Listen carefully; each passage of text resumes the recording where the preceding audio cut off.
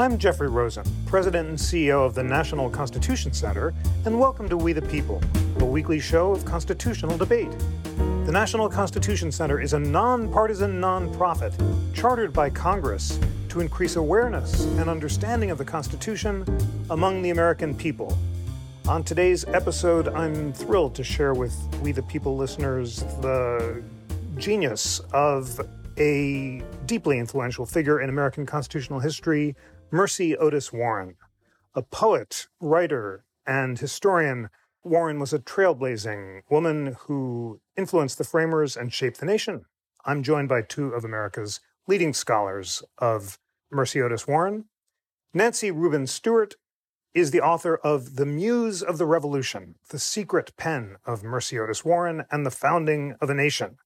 She specializes in women's social history, and her next book, Poor Richard's Women, Deborah Reed Franklin and the Other Women Behind the Founding Father, will be published in February 2022. What a wonderful subject for your next book, Nancy, and thank you so much for joining. It's my pleasure. Thank you for inviting me. And Rosemarie Zagari is university professor at George Mason University, where she specializes in early American history. She is the author of A Woman's Dilemma, Mercy Otis Warren and the American Revolution, which is part of the American Biographical History series. Her latest book is Revolutionary Backlash, Women and Politics in the Early American Republic. Rosemarie, thank you so much for joining. Oh, thrilled to be here. Thank you. I've learned so much from both of your wonderful books, and I'm so eager to begin with the legacy and accomplishments of Mercy Otis Warren. She was the third woman after Anne Bradstreet and Phyllis Wheatley to publish a book of poems. She was the author of Observations on the New Constitution, which warned of an aristocratic tyranny and uncontrolled despotism. And she's the author of The History of the Rise, Progress, and Termination of the American Revolution, which was among the first nonfiction books published by a woman in America. Nancy Rubin Stewart, let's begin with you. Tell us about the historical significance of Mercy Otis Warren. Well, she is the first female historian of the American Revolution, but of course there's a long legacy behind that because that's for years she's written poems and plays, almost all anonymously, protesting some of the problems that came as a result, not only of fighting Great Britain, but in the aftermath. And she's very much interested in the Republic. She's interested in the early patriotic values of virtue, thrift, simplicity, and honesty. And her writings had a huge impact upon the Bill of Rights. Thank you so much for that. Rosemarie, how would you introduce We the People listeners to the legacy and significance of Mercy Otis Warren?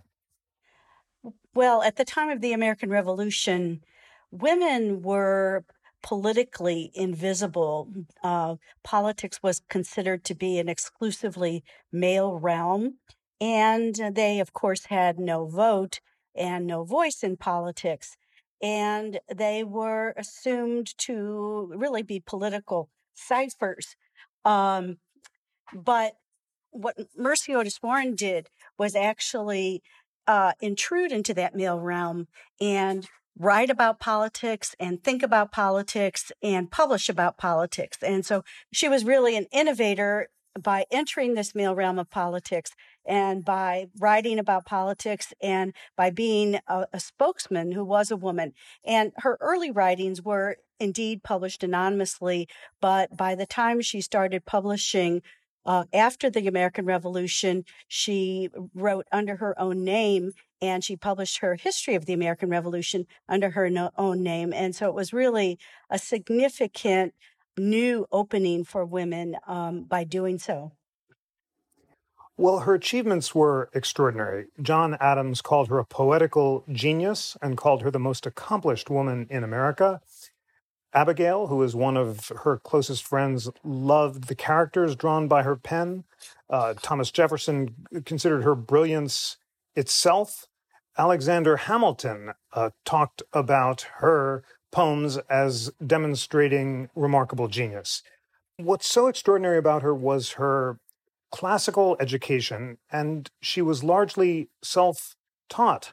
Nancy, you described her emphasis on virtue and thrift, all of which came from her readings in the classics, and you also describe how she was prevented from studying Latin and Greek, but from her uncle learned to devour Pope and Dryden's translations of Virgil and Homer. You write that she read Raleigh's History of the World and other crucial books, which just gave her a remarkable classical education. Can you tell us more about the books that she read and how she was able to educate herself so remarkably? Yes. Well, she really wasn't self-educated. Her uncle, as you mentioned, lived nearby and was a minister.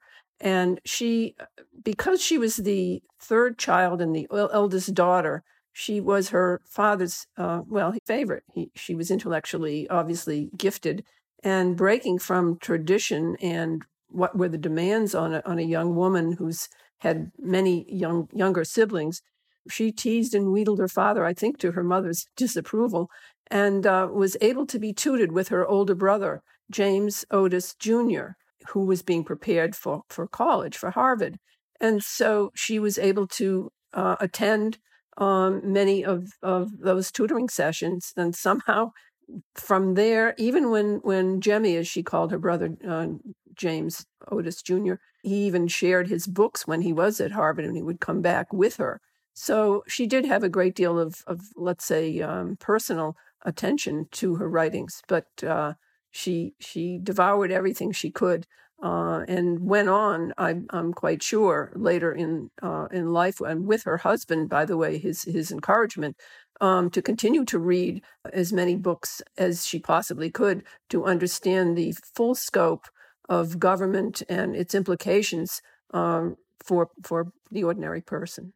Thank you so much for that, and for teaching us that it was her education with her brother, James Otis, whose famous speeches denouncing the writs of assistance were said by John Adams to have sparked the American Revolution, that led to this remarkable classical education. Rosemarie, what can you tell us about Mercy Otis Warren's education, the books she read, and what made her one of the best educated people of her time? Well, I mean, her education was unusual for a woman at the time because actually a lot of women, young girls in New England in the colonial period did learn to read. Fewer of them actually learned to write because it wasn't thought as necessary for women to write. But what's really significant is that she got what we might call a higher education.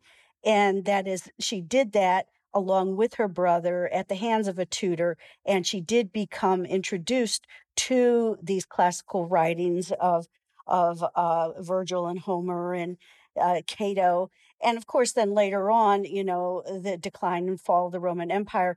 But in that, what's interesting is that she was better educated than most women, but also better educated than most men. And she had the equivalent of what we would call a college education. Now, she didn't actually go to college, of course, but the level of her instruction was equivalent to that. And what's fascinating there is that the elite, the political leaders of the revolution, were all imbued with this classical understanding of history and understood what was unfolding before them in the American Revolution in classical terms. And so they saw, the creation of the United States as the creation of a new Rome.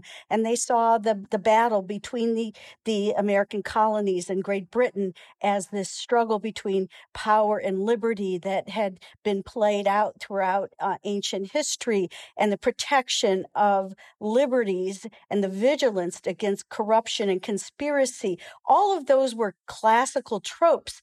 And, people like John Adams, people like Thomas Jefferson, they all understood the revolution in those classical terms. And Mercy Otis Warren was among them in understanding the revolution in this way.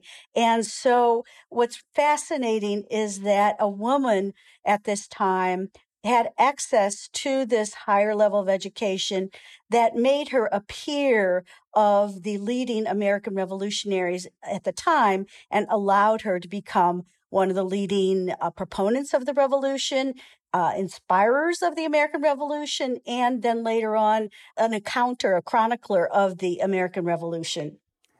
Thank you so much for that. And Rosemarie, as you write in your book, Mercy Otis Warren took that classical perspective and imbued it into her history of the revolution. And as you say, she saw the revolution as a morality play that pitted virtue against vice, liberty against tyranny, passion against reason. And you say that one of her major themes was the decline in public virtue and the transformation of American manners. And you quote the remarkable passage where she talked about avarice without frugality and profusion without taste were indulged and soon banished the simplicity and elegance that had formerly resigned. Nancy, you, of course, talk about these themes in Warren's History of the Revolution as well. Give our listeners a sense of how Warren's History of the American Revolution was written through this classical Republican lens. Well, I have to say that she started doing so at the encouragement of John Adams. And as Rosemarie mentioned, they all had the same overview, political lens, frame of reference with their understanding of classical history and the struggle between power and virtue. So John prevailed upon her quite early in the Revolution to begin writing it. And at first she hesitated, but as she and her husband became more involved in the Revolution, she began timidly to collect ideas and papers, and before long, she was collecting letters or newspaper articles, if she could, from afar as the war progressed and moved from, of course, Massachusetts south to New York, and then on to Long Island and Pennsylvania and so on. So for her, everything she collected was looked upon. She looked upon it as in this lens of what was happening. She was hopeful at first, and for a number of years, that things would change. And I have to say that while she was beginning to write the History of the Revolution before that, she had been already for quite a while writing plays that protested the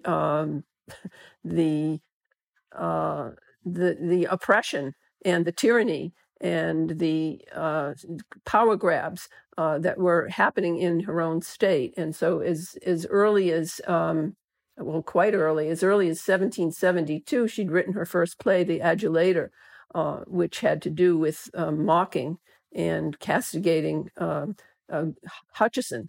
And of course, the Squabble of the Sea Nymphs is a sort of a it's a humorous take on the Boston Tea Party, which really wasn't very humorous.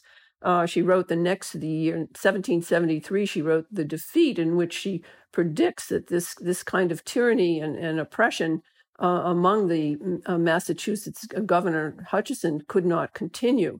By the way, all of these characters, they're plays. Of course, plays were never produced in Boston, and they're plays in the broadest sense of the word. But they were widely reprinted in places like the Massachusetts Spy and the Boston Gazette, all anonymously.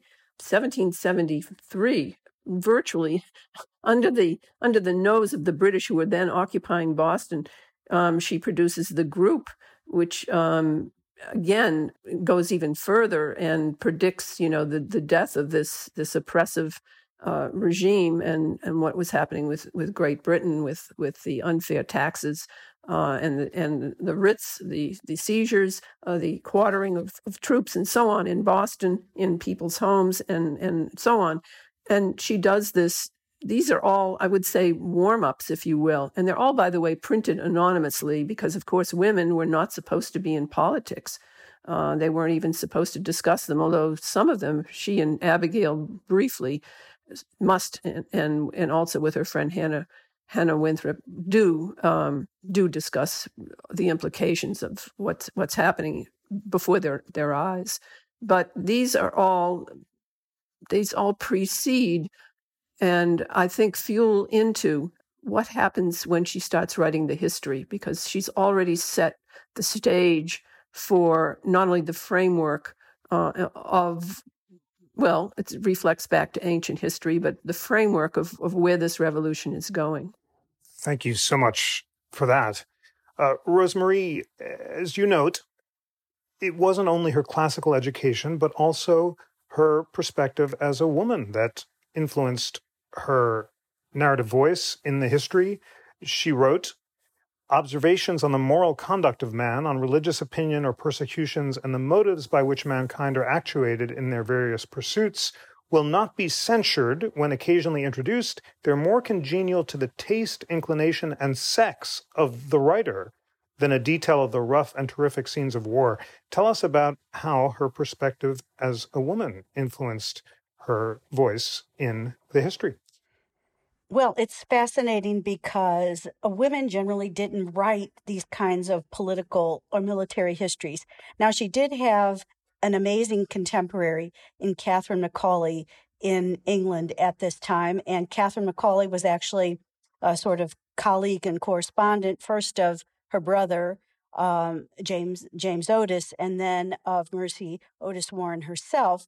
And so she did have this role model who preceded her in writing about these male realms of politics and war, but it was not typical. It was frowned upon, frankly, and she really felt intimidated at first about doing this. She felt like she was transgressing the line of her sex, I think she says at one point. And so there was some self-censure, I suppose you could say, in what she wrote about. But what's truly amazing about her history of the American Revolution, which she again began writing during the American Revolution, but actually wound up not publishing until 1805. And so it really went through several iterations, and she actually wound up including the presidencies of George Washington and John Adams in that history of the American Revolution. But in any case, what's really fascinating here is that she did include, detailed discussions about the politics, about the political ideas, about the war itself. She does have some veiled references, for example, to the rape of women, of the sacrifices of women, for example, at the Siege of Charleston. And she really includes the things that men include in their political histories, but I would say even more. I mean, I think her perspective as a woman really allowed her to see the revolution more broadly. And I think what's significant here is that, she really felt that she, as a woman, and that American women in general, should be considered citizens of this new republic, that they were as involved in their own ways as wives and mothers and as the participants in the revolution as men were. They weren't on the field of battle. They weren't in the legislative houses, but they experienced the war. They suffered because of the war. They had to take on new responsibilities because of the war. And in the new republic, they were participating in making the new republic a success. They were shaping the future citizens, the children of the republic, and they were encouraging their husbands to be good citizens. So I think her perspective actually broadened the audience for these histories and said women are political beings and should be considered political beings. And we have, as women, the right to write these histories of the American Revolution. Nancy, what are your thoughts about how Mercy Otis Warren's perspective as a woman influenced her perspective in the history?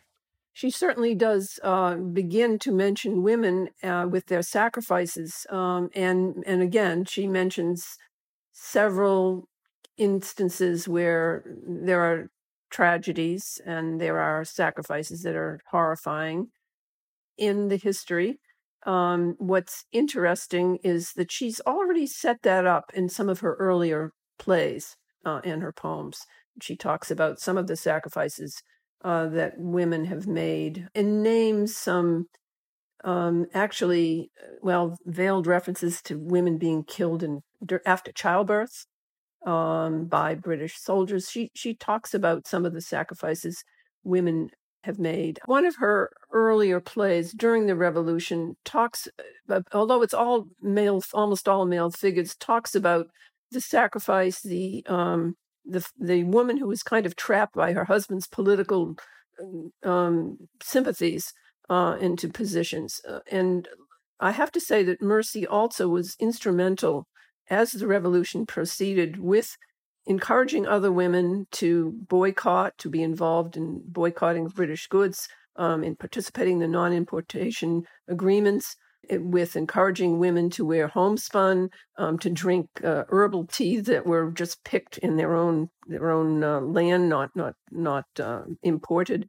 And so she's already sort of rousing women one way or the other to, there are parades, of course, of women. She makes fun of, in some of her writings, the women who are still buying English goods and clothes. So this is all being set up well ahead. Now, of course, she's trying in her history to compete with male authors, and to dignify her interpretation has to be dignified, and yet she cannot help but bring in some of the women who have sacrificed, and the many sacrifices, not just the everyday sacrifices of food and shelter, but also some of them, of course, many of them are widows, and she mentions that in her history. But for her, and Mercy, though, I have to say, Mercy had an interesting perspective on women. Women must be primarily wives and mothers. They should be educated so that they can understand the world around them. But she had a certain kind of a timidity. I'd say she's transitional. She's not Mary Wollstonecraft or Judith Sargent Murray. She's a transitional woman from the earlier, more silent, more traditional wife and mother and because of her education and because of her personality, I think as a literary person, simply had to go further, but holds herself back.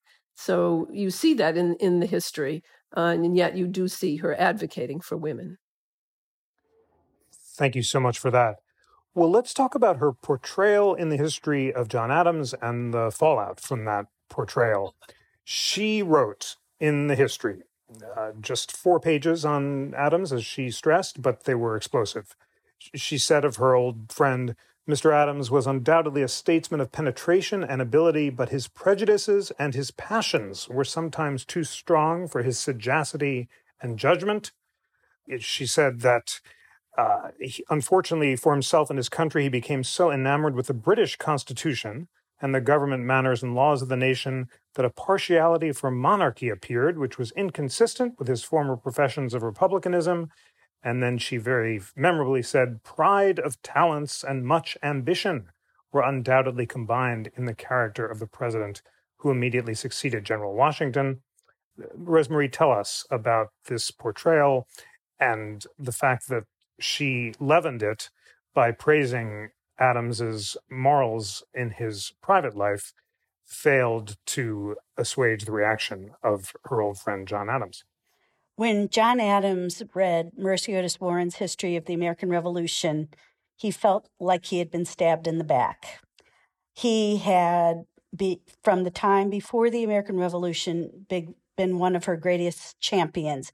He had encouraged her to write poems and these satirical plays before the American Revolution. John Adams and Warren were correspondents, even intimate. I mean, the families were on intimate terms. Mercy Otis Warren was friends with Abigail Adams as well as John Adams.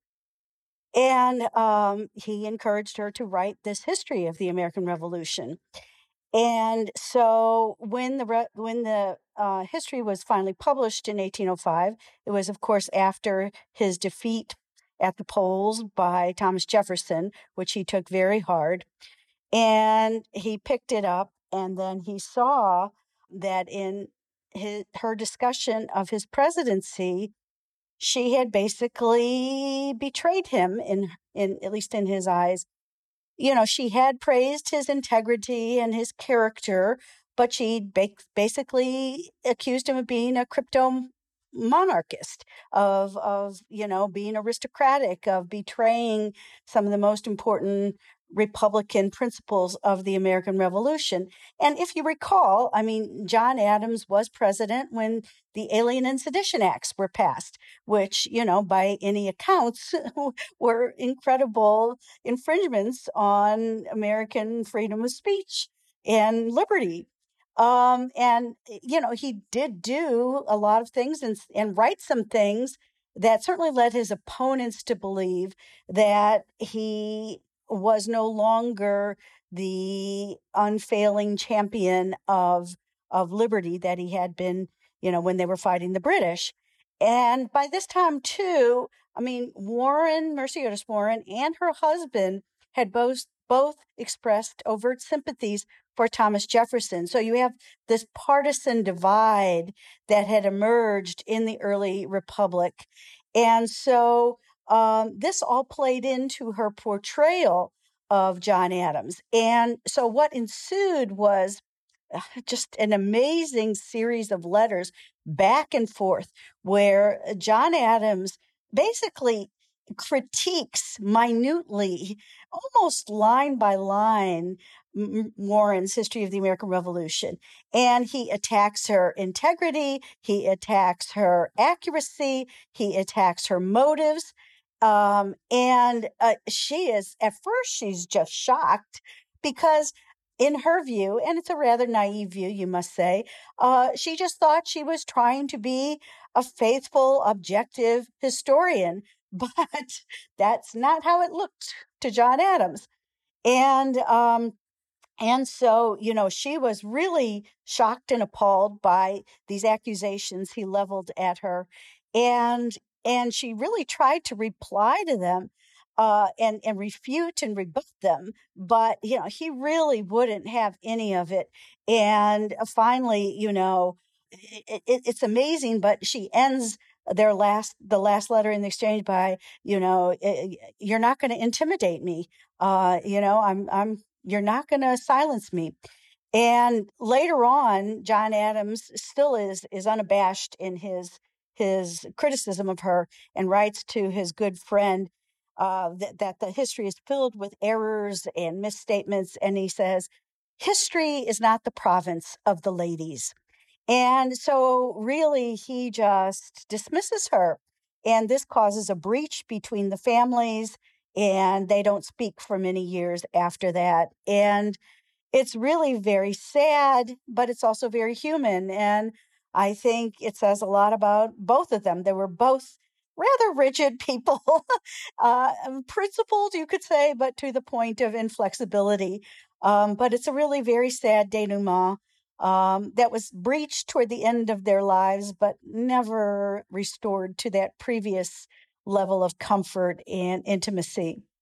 Nancy, tell us more about the breach itself, that exchange of letters between Adams and Warren after the history was published, and then tell us about the remarkable semi-reconciliation, which has such a memorable ending, which you described so well. Yes. Well, as Rosemarie said, there are many letters that passed between them in that summer. But there are 10 letters that Adams writes, some of them 20 pages. Mercy writes 6. And when her final letter, where she defends herself, that's it. But it's tragic, and 7 years pass. Now, she and Abigail had remained friends. And of course, she had been close to Nabby. Nabby had, in fact, at one point come and live with her, their daughter, the Adams daughter. And yet, so there's this awful silence that goes on. And by the way, in the interim, Mercy's husband, James, dies in 1808. And yet there is no reconciliation, or I don't even know whether there was real acknowledgement of it. So she's now getting towards her 80s at this point, and it is not until 1812 that when Nabby becomes ill with breast cancer, and then there's some kind of letters that pass between Mercy and Abigail, but they're always kind of sort of they're quiet, and they're not, John is out of this picture, and Nabby dies. There's some commentary and some return of friendship between Abigail and Mercy. But 2 more years of now Mercy is now in her 80s, and the War of 1812 is on.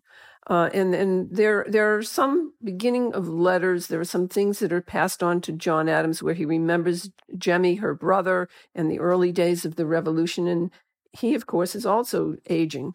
He writes to her finally about this memory that they're sharing. And in 1814, Mercy is now 86 years of age. And she discovers that her most famous play, The Group, which was published just before the outbreak of bloodshed, Lexington and Concord. It is then that she writes to him that somebody has not only plagiarized, but of course she had many of her things were plagiarized beforehand, but now now it's at the Boston Athenaeum. And so she asks John Adams, she writes him and she says, could you please correct this? And he agrees, and he rides from Quincy to Boston, and he scrawls all over the copy of The Group that this was authored by Mercy Otis Warren. And this is a warm and, again, sort of a reconciliation, of course, at that point. Now, she dies just a few months later, but so there is some mutual acknowledgement of respect and admiration for what they had done, and in some sense, it puts away or it negates the bitterness that had gone on about her and her history of the American Revolution.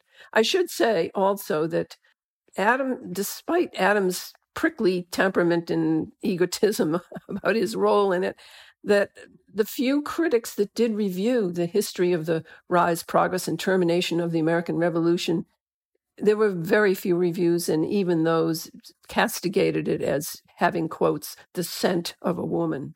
So there was enormous, bias against the fact that here was a woman having written the history. Thank you so much for telling that amazing story. What an image of John Adams riding into Boston, saying, I've certified in the book in the Athenaeum that to my certain knowledge, The Group was written by Mrs. Warren. And as you say in your book today, visitors to the Boston Athenaeum can see that copy of The Group with John Adams's confirming statement scrawled upon it. Rosemary, tell us more about the reaction to the history. To what degree was it influenced by the fact that Mercy Otis Warren was a woman? And is this a underappreciated work that we, the people, listeners, and Americans should rediscover today? Well, I think that the writing style of Mercy Otis Warren's History of the Revolution might put some people off.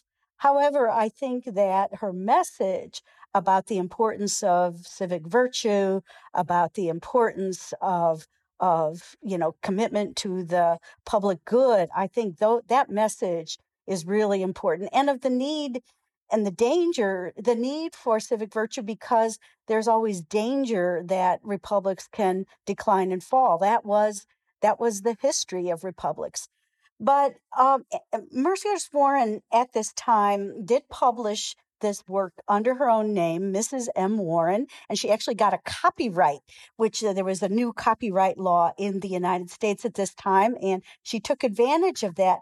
And in a very touching way, she wrote a letter to one of her sons and said, if I die, I bequeath the copyright to you, because this is the only thing that I can truly say that is my own. In other words, because women couldn't own property, married women couldn't own property at this time, she regarded the copyright of this history as something so precious that she would give it to her most beloved son.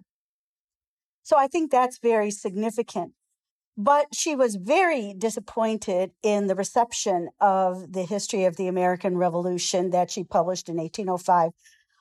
To get it published, you actually had to get subscribers. So actually, a friend of hers in Boston went around getting people to agree to buy the volumes when they were published. And so she was able to do that and get enough subscribers to have it published. But then when it was published, it sort of landed with a thud and didn't get a lot more buyers, partly because she was a woman and partly because she was a Jeffersonian Republican who published this book in a very strongly Federalist Massachusetts environment, and partly because John Marshall actually had just published a very pro-Federalist, that is pro-Washington and Hamilton and Adams, history of the Revolution around this same time. And the few reviews that did appear were rather disparaging, and so that was very discouraging to her too. So I think that this magnum opus, which again, I think, still has messages that have resonance today, really did not have the impact that she had hoped at the time. But I think now, perhaps with the distance of a couple centuries, we can appreciate it more.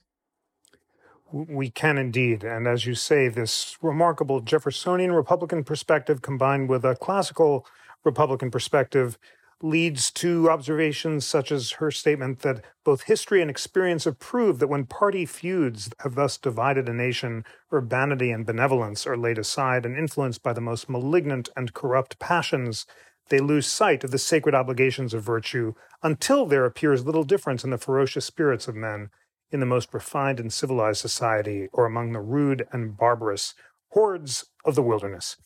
Nancy, to what degree was the exchange and partial reconciliation between Adams and Warren influenced by their shared classical education? They both talked about the need to suppress their unruly passions. And to what degree was it a reflection of their personalities? We know about John Adams's personality. He famously described himself as obnoxious and disliked. What was Warren's personality, and to what degree did it influence her behavior? Well, Warren and Adams, of course, go way back in time, almost 30 years before that, when she was a timid writer that he encouraged, and she knew her place as a woman. And Adams, of course, was an attorney and very much involved in the ferment that produced the American Revolution, the Sons of Liberty, and all of the intercolonial activities and the Continental Congress. So she, despite her lofty education, and I will call it lofty because very few people, when you read her writings, you will see that they are indeed neoclassical in tone. Despite that, her demeanor, as was typical for the era, was that of acquiescence and some subservience to men. Yet she had this incredible background educationally and personally. She was a strong woman in her own way. I mean, let's just look at her for a moment personally. She had 5 sons. She continued to write while she had these children, and as they grew up, she rode to Watertown, to the safe house where the provincial Congress was meeting, in a single chaise chair by herself, unheard of for that day for a woman, to be with her husband and to report from there to John Adams while he was in Congress about what was happening. She was sort of his rapporteur. So this is a woman with a strong personality, despite the overlay or the social mores that dictated to her. So her education and Adams' education in many ways were similar. Their background, their understanding of the Republic, their understanding of history. And yet, because of her place as a woman and her subservience, and John's expertise in the world, women were to be in the world, they were to be the home and the hearth. He was her mentor. So it's a good fit for a long time until Adams, Adams goes to Europe, and then things happen there. And there's a lot of misinterpretation about what happens when he is in France, and then in Holland, and then in England, and they're living in, he and Abigail are living in what look like very elegant quarters. And this becomes a flashpoint for Mercy and her husband, who, again, back to the ideas of simplicity and virtue, feel that the Adams are being corrupted. And of course, the ultimate of that is her so-called, her accusation, whispered accusation that he's really quietly a monarchist. So this becomes, that stews, that broods for maybe a decade or so before he returns and he becomes second president of the United States. But their fit, ultimately, when we look past the history and the dissension between them, their fit is, I think, what really unites them, not only in their understanding of history, but and aside from the pettiness, but their understanding of what they've endured and what they've been through in order to help birth the United States of America. And that is ultimately what brings them back to some kind of a mature respect and admiration for each other at the end of their lives. Thank you so much for that. Well, because this is the We the People podcast, we need to discuss Mercy Otis Warren's observations on the new Constitution and on the new federal and state constitutions. It was published anonymously by a Colombian patriot, but it offered 18 reasons why a strong central government would lead to despotism, many mirroring anti-federalist objections to the Constitution, beginning with there's no security for liberty of the press, there are no well-defined limits of the judiciary powers, all the way down to the mode in which this Constitution is recommended to the people to judge without either the advice of Congress or the legislatures of the several states is very reprehensible. Rosemarie, tell us about Warren's observations on the new constitutions. What were her objections, and what was the response to the pamphlet? Warren's pamphlet opposing the U.S. Constitution is extraordinary. It's extraordinary that a woman wrote it, and as far as I know, she's the only woman who wrote or published a document on the debate over the U.S. Constitution. Now, she did do this anonymously, and it was signed a Colombian patriot. But I think that pseudonym is really fascinating because Colombia is this symbolic figure at the time of the Revolutionary era, and it's often portrayed as a woman, and it's a symbol of America. So she's acknowledging that, and patriot. She's a Colombian patriot, so she's saying that this opposition to the Constitution is a patriotic response in line with the principles and legacy of the American Revolution. Now, I will say that, at the time, some people knew that a woman wrote this, but many people did not. And actually, for a long time, historians attributed it to Elbridge Gerry, another anti-federalist from Massachusetts. And it's only over time that it's been discovered that it was actually this woman from Massachusetts, Mercy Otis Warren, who wrote this. So it wasn't known at the time, and I should emphasize that. And it could hold its own with the best anti-federalist writings of the time, A Federal Farmer and things like that.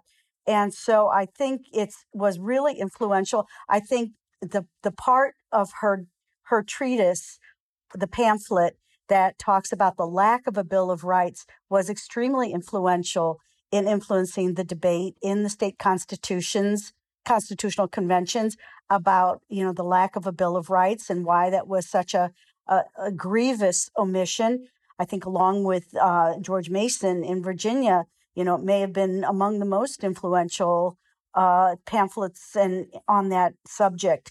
But she also had other concerns, which I think were really important, including she was afraid that there would be too much of a centralization of power, that there would be too much of a neo-aristocracy created in those who were elected to this new government.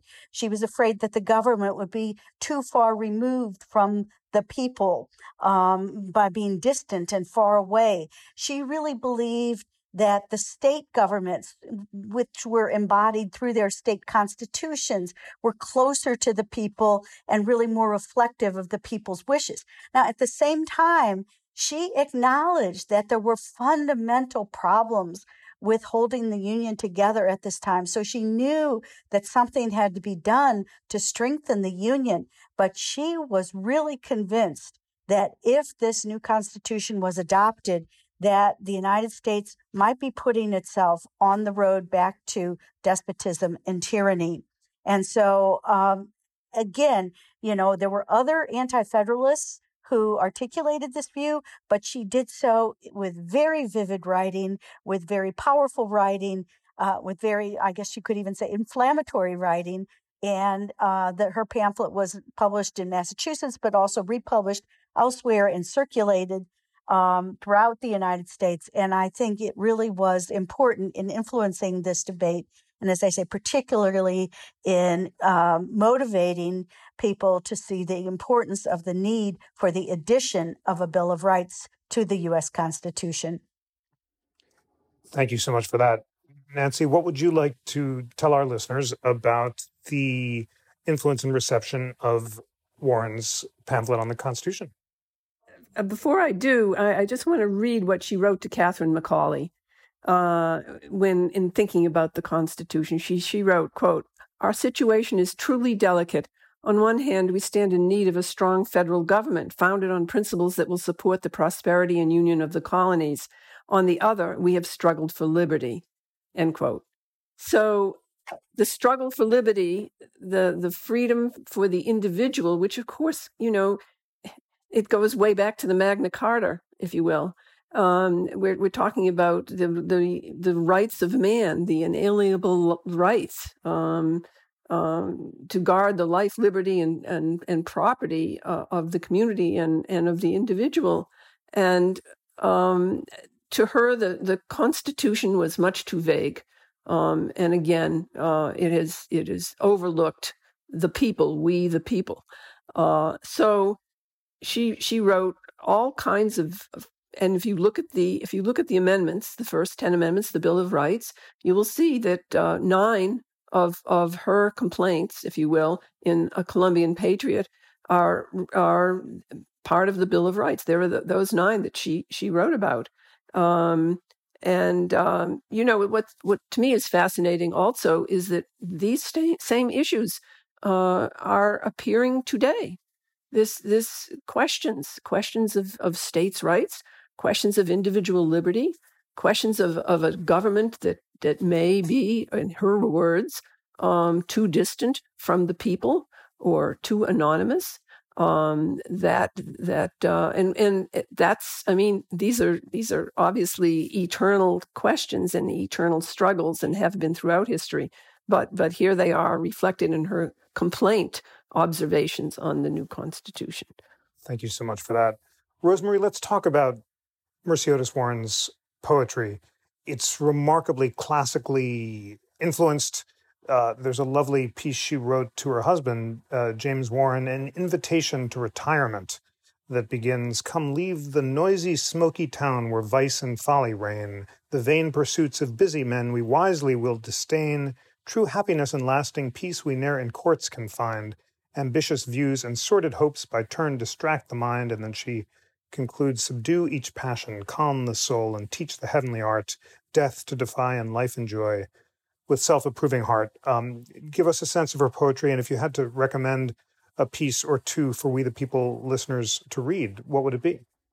Well, I think before you talk about her poetry, you have to talk about the relationship between Mercy and her husband, James Warren. And they were so incredibly close and so amazingly supportive of one another. And I mean, there were probably many marriages like this, but because they were apart, we have these wonderful letters that talk about their relationship and their feelings toward one another.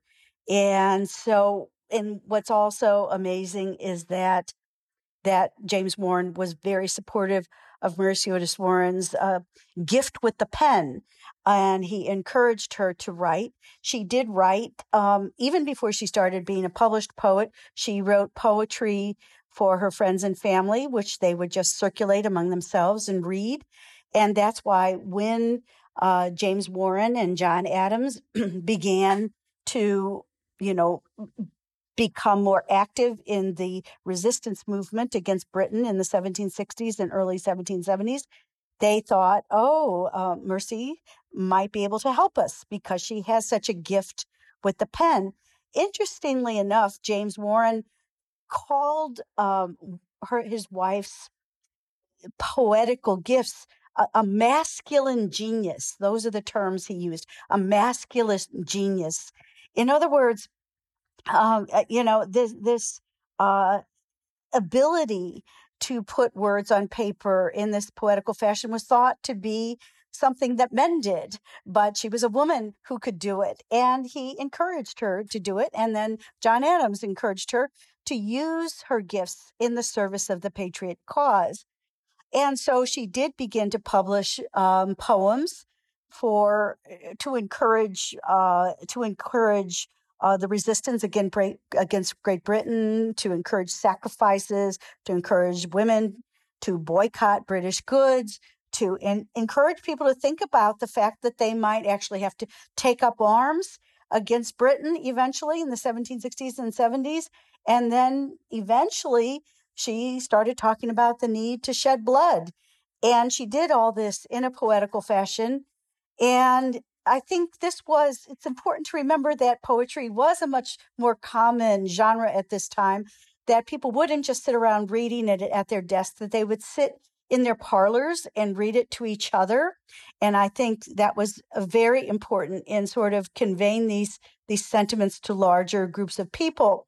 I think that her poetry was, I think it's hard for Americans today to really access, because it just seems unfamiliar in its style. But I think the more that you read it, the more you think that that it's you see the meaning behind it.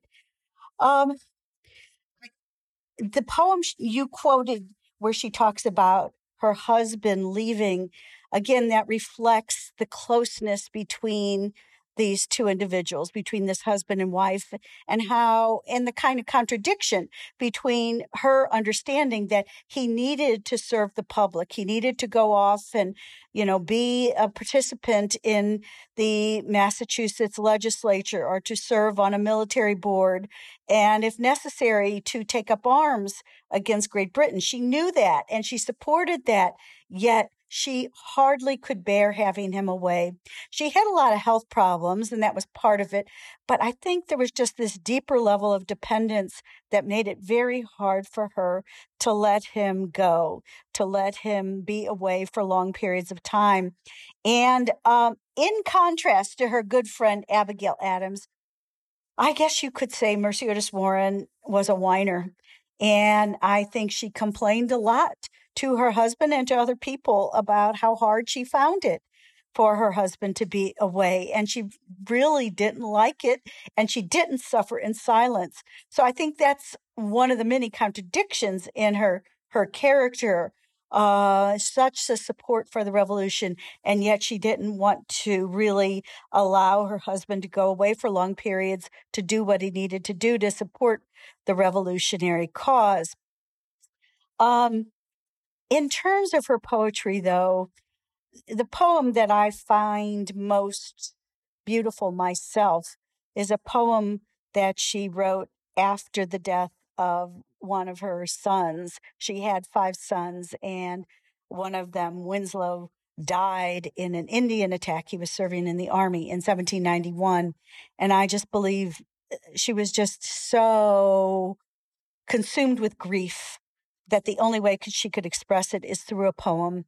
And I just find that kind of poem, that kind of private poem, very beautiful, very expressive, very touching. So she wrote a lot of political poems, a lot of political satire, a lot of political pamphlets, but this private poetry is perhaps the most compelling. Thank you for sharing that recommendation. And as you say, although initially unfamiliar, it is so moving when you read it. And I'm just finding another beautiful piece, which is speaking to me, a thought on the inestimable blessings of reason occasioned by its privation. In 1770, she says, "What is it moves within my soul, and as the needle to the pole directs me to the final cause, the central point of nature's laws." And she ends, "Creative being who reason gave, and by whose aid the powers we have to think, to judge, to will, to know, from whom these reasoning powers flow." Well, it is time for closing thoughts in this wonderful discussion. I've learned so much, and I hope that the great genius of Mercy Otis Warren has been patent in it. Nancy, first thoughts to you. Please sum up for We the People listeners why Mercy Otis Warren was important and why they should read her work. Mercy Otis Warren was important because she was the first female historian of the American Revolution.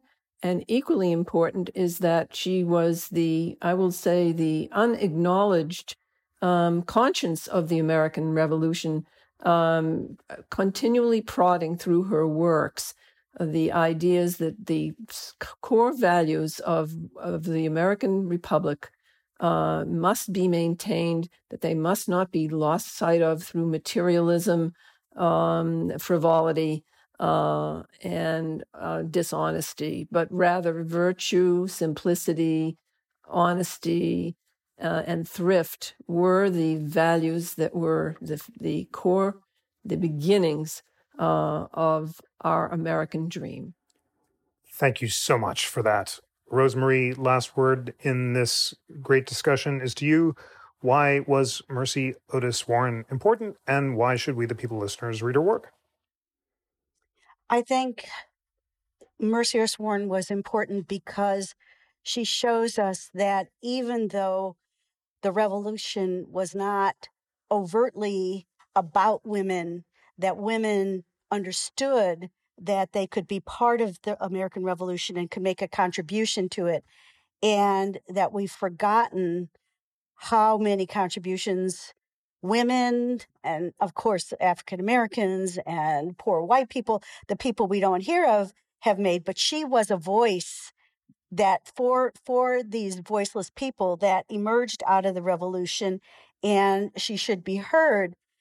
And one of the most important lessons that she taught over and over again is that liberty is under assault. Power is always challenging our liberty, and that republics are fragile kinds of political entities, and that the burden of keeping up a republic, to keep